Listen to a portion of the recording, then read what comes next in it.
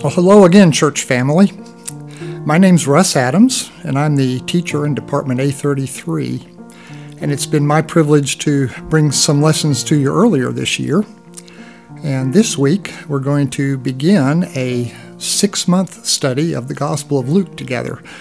It's going to be a wonderful study, and I like the way that it complements the sermon series in the same book that Pastor Keith is taking us through. So let's take a moment in prayer before we begin. Let's pray. Father God, we praise you for the excellence of your word. And we thank you for the promise that the Holy Spirit will open our minds to understand it and receive it, and then we'll use it in his work of transforming us to be a bit more like the likeness of your Son and our Lord. You know, especially in this time of year, we love to hear of the story of how he came to us to be Emmanuel, God with us. So open our hearts to your truth, Father. We give you thanks and praise. In Jesus' name, amen. Well, okay, as I said, we're going to be studying the book of Luke, the Gospel of Luke. So let's go ahead and turn there. The Gospel of Luke, chapter 1. I'm going to be reading from the New American Standard Version in our readings today. So let's look at verses 1 through 4 to begin. Inasmuch as many have undertaken to compile an account of the things accomplished among us, just as those who from the beginning were eyewitnesses and servants of the word have handed them down to us, it seemed fitting for me as well, having investigated everything carefully from the beginning, to write it out for you in consecutive order, most excellent Theophilus, so that you might know the exact truth about the things you have been taught. So that's the formal introduction to the book, and it gives us an opportunity to talk about Luke and some of his writings. So interestingly, the Gospel of Luke never has in it a statement by the author of who he is, but this has never been a matter of question in the church. This gospel has always been attributed to Luke. So that leads to the question, who is Luke? It turns out his name only appears 3 times in the entire New Testament, and never in his own writings. But we know that he was a physician, and that he was with Paul on some of his missionary journeys, and also during his first and second imprisonments. Luke was a Gentile, and that makes him the only Gentile author in Scripture, which is pretty significant. He had 2 major works, this Gospel and also the book of Acts, which are actually 2 volumes of a single work. But because of their length, they actually make up a fourth of the New Testament. Part of that's due to the way Luke writes. He's a very, very careful and meticulous historian. He also writes to, it seems, a Gentile audience. There's a lot of evidence for that in the fact that he takes time to explain Jewish customs, and he describes the geography of settings, and that wouldn't be necessary if he were writing to a local audience. So as Luke just explained to us, he has a reason for writing the way he does. He's making a very careful and orderly account of the things concerning Jesus, and they were compiled from eyewitness testimonies of those involved. Now, I did want to make a note that in verse 3, the New American Standard says that he wrote it out in consecutive order. That's not really the best translation of that Greek word, it turns out. A better translation is orderly. Luke's account is very careful, but it's not always chronological, and that's something that this verse seems to imply. But anyway, another thing that we find in this formal introduction is a person apparently named Theophilus. This is who it's addressed to. And who is that? Well, the name actually is a compound word, and it means lover of God. So it could just be a generic name for any interested reader. But there's kind of a clue here. He uses a formal title with that name, Most Excellent Theophilus. And that leads many scholars to believe that this may be addressed to an actual high-ranking official. And he may actually be one of the members of Caesar's household that Paul mentions who have become believers. And that would fit very well with what he says here. He's evidently heard a lot and been taught a lot about Jesus, and Luke wants to set him out a complete, exact record of everything that he's been taught. So that makes a lot of sense. So that kind of brings us to the lesson text today, as Luke begins this orderly account. You know, the Bible is about Jesus, cover to cover. It's not two separate books in between two covers. When I concluded last week's final lesson in Isaiah, I like to build a bridge between last quarter study in Isaiah and the coming study that we're beginning today in Luke. And the way I did that was pointing out that there is a very specific messianic prophecy in Isaiah 61. That was part of our lesson text last week. And this messianic prophecy was quoted by Jesus in the synagogue in Nazareth, and that's something we'll study when we get to Luke chapter 4. The reason I did that was it made a very, very nice bridge between the Old Testament and the New Testament. You know, both of these things were, strictly concerning Jesus, and that's exactly the point I wanted to make. Well, it turns out that today's passage gives us an even better bridge of that kind. So in my Bible, after the last verse in Malachi, the last book in the Old Testament, there is a large blank space, and I'm going to turn there. I invite you to turn there too, just to kind of take a look at that. So in this large white space, I have a note written that I no doubt got from a sermon or from a Bible study at some point. It says, "For 4 centuries, God chose not to say anything more." Isn't that an interesting thing? If you turn to the book of Amos, chapter 8, verses 11 and 12, we find a prophecy given to the people by God that said that there was going to come a time of famine in the land. And it's not a famine for food, it's a famine for a word from God. And I really think that this time period is at least a fulfillment of that prophecy. Imagine 4 centuries in which the story is not complete, but God is not saying anything more. Well, that kind of brings us to the lesson today and the bridge. That famine is about to break. So let's look at the very last thing that's written in the book of Malachi. Really, really interesting. This is Malachi chapter 4. Verses 5 and 6. It says, "Behold, I am going to send you Elijah the prophet before the coming of the great and terrible day of the Lord. And he will restore the hearts of the fathers to their children, and the hearts of the children to their fathers, lest I come and smite the land with a curse." So I even checked a reference last night to see if Malachi was chronologically the last prophet, and I think he either is, or I think Joel may have come slightly after, but this kind of counts for one of the last things that God had to say before that 4th century famine for his word. So remember that prophecy. It's going to figure in today's lesson. Really, really neat. Before the Redeemer would come, God was going to send a forerunner to announce him. So now we can turn back to Luke chapter 1 and begin our study. We're going to look first at verses 5 through 7. And again, this is Luke writing in his very precise historian mode, so he gives you a lot of detail here. It says, "In the days of Herod, king of Judea, there was a certain priest named Zacharias of the division of Abijah. And he had a wife from the daughters of Aaron, and her name was Elizabeth.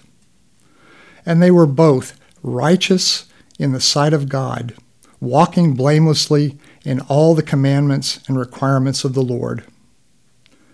And they had no child, because Elizabeth was barren, and they were both advanced in years. That last "and" in another translation I read, it was a "but." It basically said, but they had no child. In the culture of the time, barrenness was considered at least some form of disapproval by God, or at least it brought a measure of shame with it. So that's something missing from their lives. And yet here's this very sweet and godly couple. They're both Levites. They're up in their years, and probably the time for childbearing has passed, and they're carrying that that degree of shame in that culture with them. So now we can continue on to see what God does about this. So we'll be looking at verses 8 through 10 next. Now it came about, while he was performing his priestly service before God in the appointed order of his division, according to the custom of the priestly office, he was chosen by lot to enter the temple of the Lord and burn incense. And the whole multitude of the people were in prayer outside at the hour of the incense offering. So I learned from one of my commentaries that there were 34 divisions in the priesthood, and they served in the temple on a rotating basis.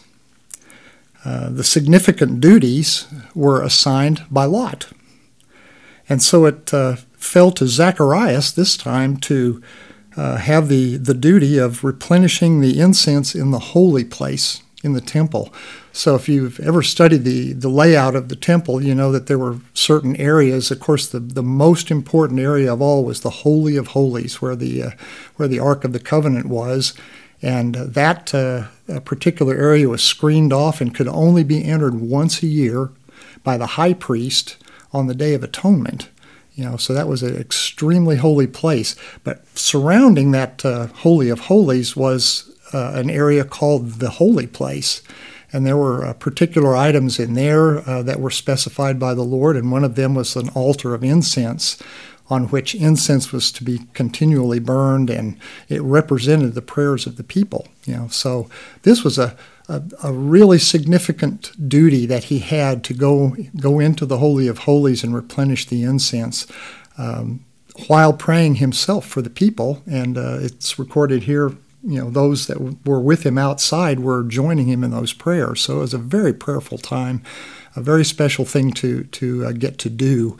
The fact that it came to him by lot this is probably one of those once-in-a-lifetime experiences that you kind of wait for.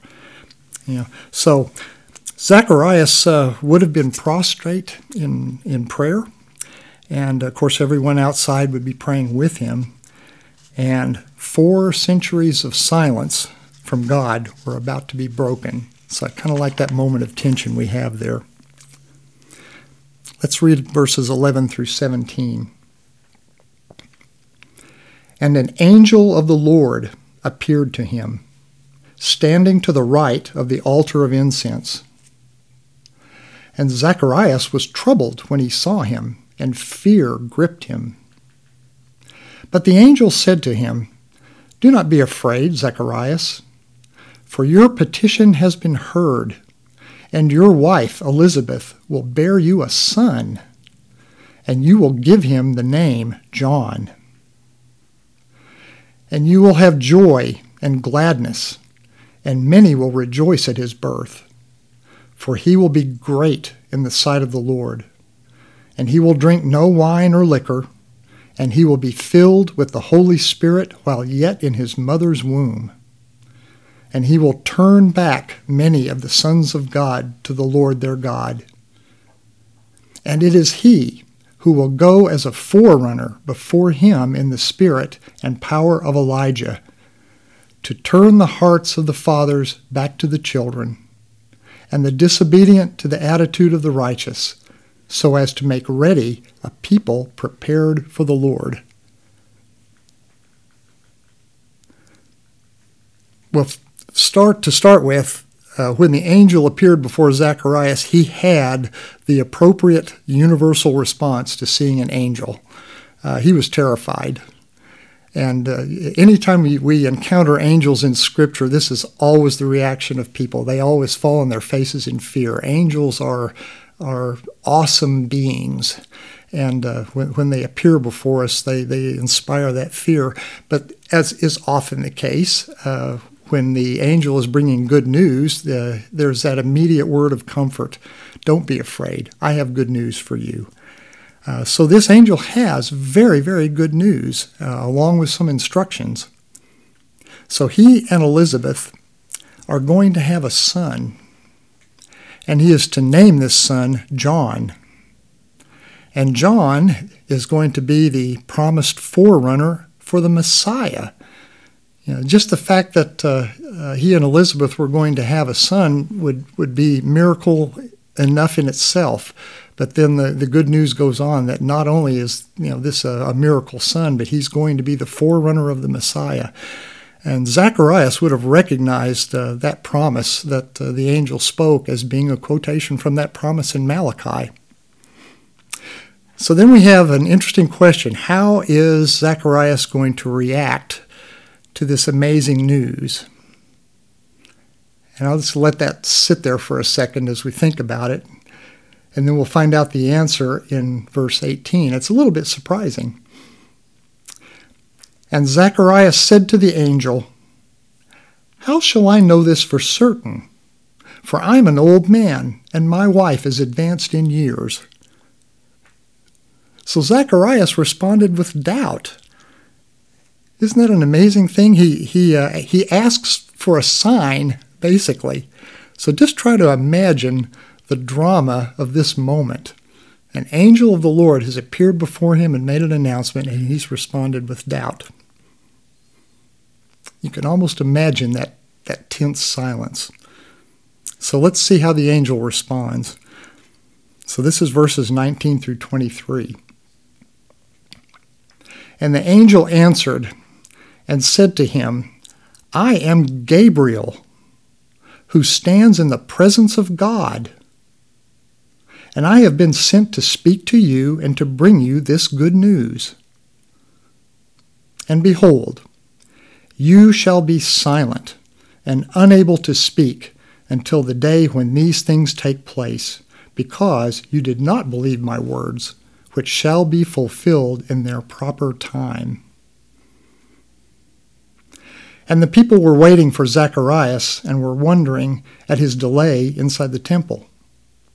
But when he came out, he was unable to speak to them, and they realized that he had seen a vision in the temple, and he kept making signs to them, and he remained mute. And it came about, when the days of his priestly service were ended, that he went back home. Well, Zacharias asked for a sign, and he got one. And as the account makes clear, eventually the temple service rotation ended, and it was time to go home.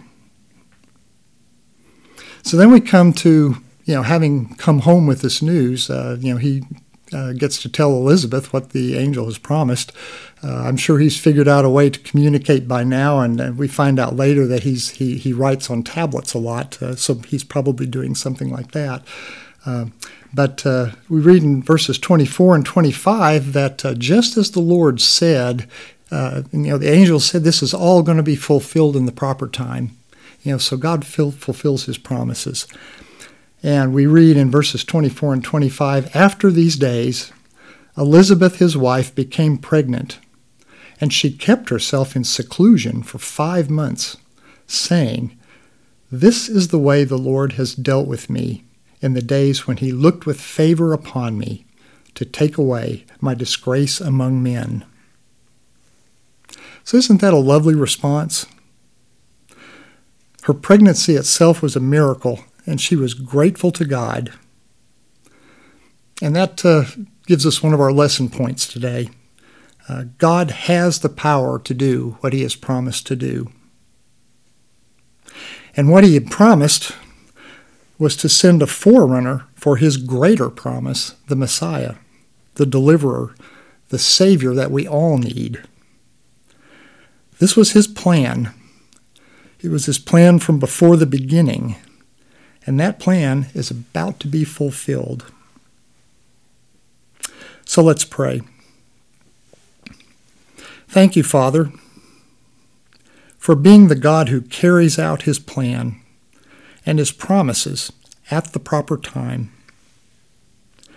Help us to find assurance in that and to always praise you for it. We ask it in the name of Jesus. Amen. Well, this has been a short lesson today, but I don't think that diminishes its impact at all. For the next lesson, I believe what we do is we continue reading in chapter 1 and just go ahead and read to the end of that chapter. The focus is going to be on the next announcements that are made by angels. But we also find the end of the story of what happened to Zacharias and his inability to speak and all that. So, that's also answered in that passage as well. So I always encourage my class to read the entire background passage and not just the focal verses. If you do that, there's so much that you don't miss. So, make sure that you do that. I know this is going to be an excellent study in the Gospel of Luke, and particularly being in this part of his gospel, this time of the year is very, very special. One of the characteristics of Luke's gospel is there's a lot of detail given to Jesus' early life that's not found in any of the other gospels. You might wonder, how did he come by this information? And he told us in the beginning. He spoke to the eyewitnesses. And I like to think that a lot of this detail right here he may have gotten by talking to Mary herself, so that's an interesting thing to think about. In any case, we know it's absolutely reliable because it's in God's Word, and he sees to it that it's always accurate and that we can rely on it. So I hope you have a wonderful and blessed week. Enjoy your time in Scripture, and always remind yourself that whatever's going on, and there's so much that seems to tug at us right now and cause us concern, that God is a God that keeps his promises. He does everything in the proper time, and he has the power to do everything that he promised. So let's praise him for that as we go through the week. Thanks so much for the time that you've given me, and let's just stay in the Scripture together.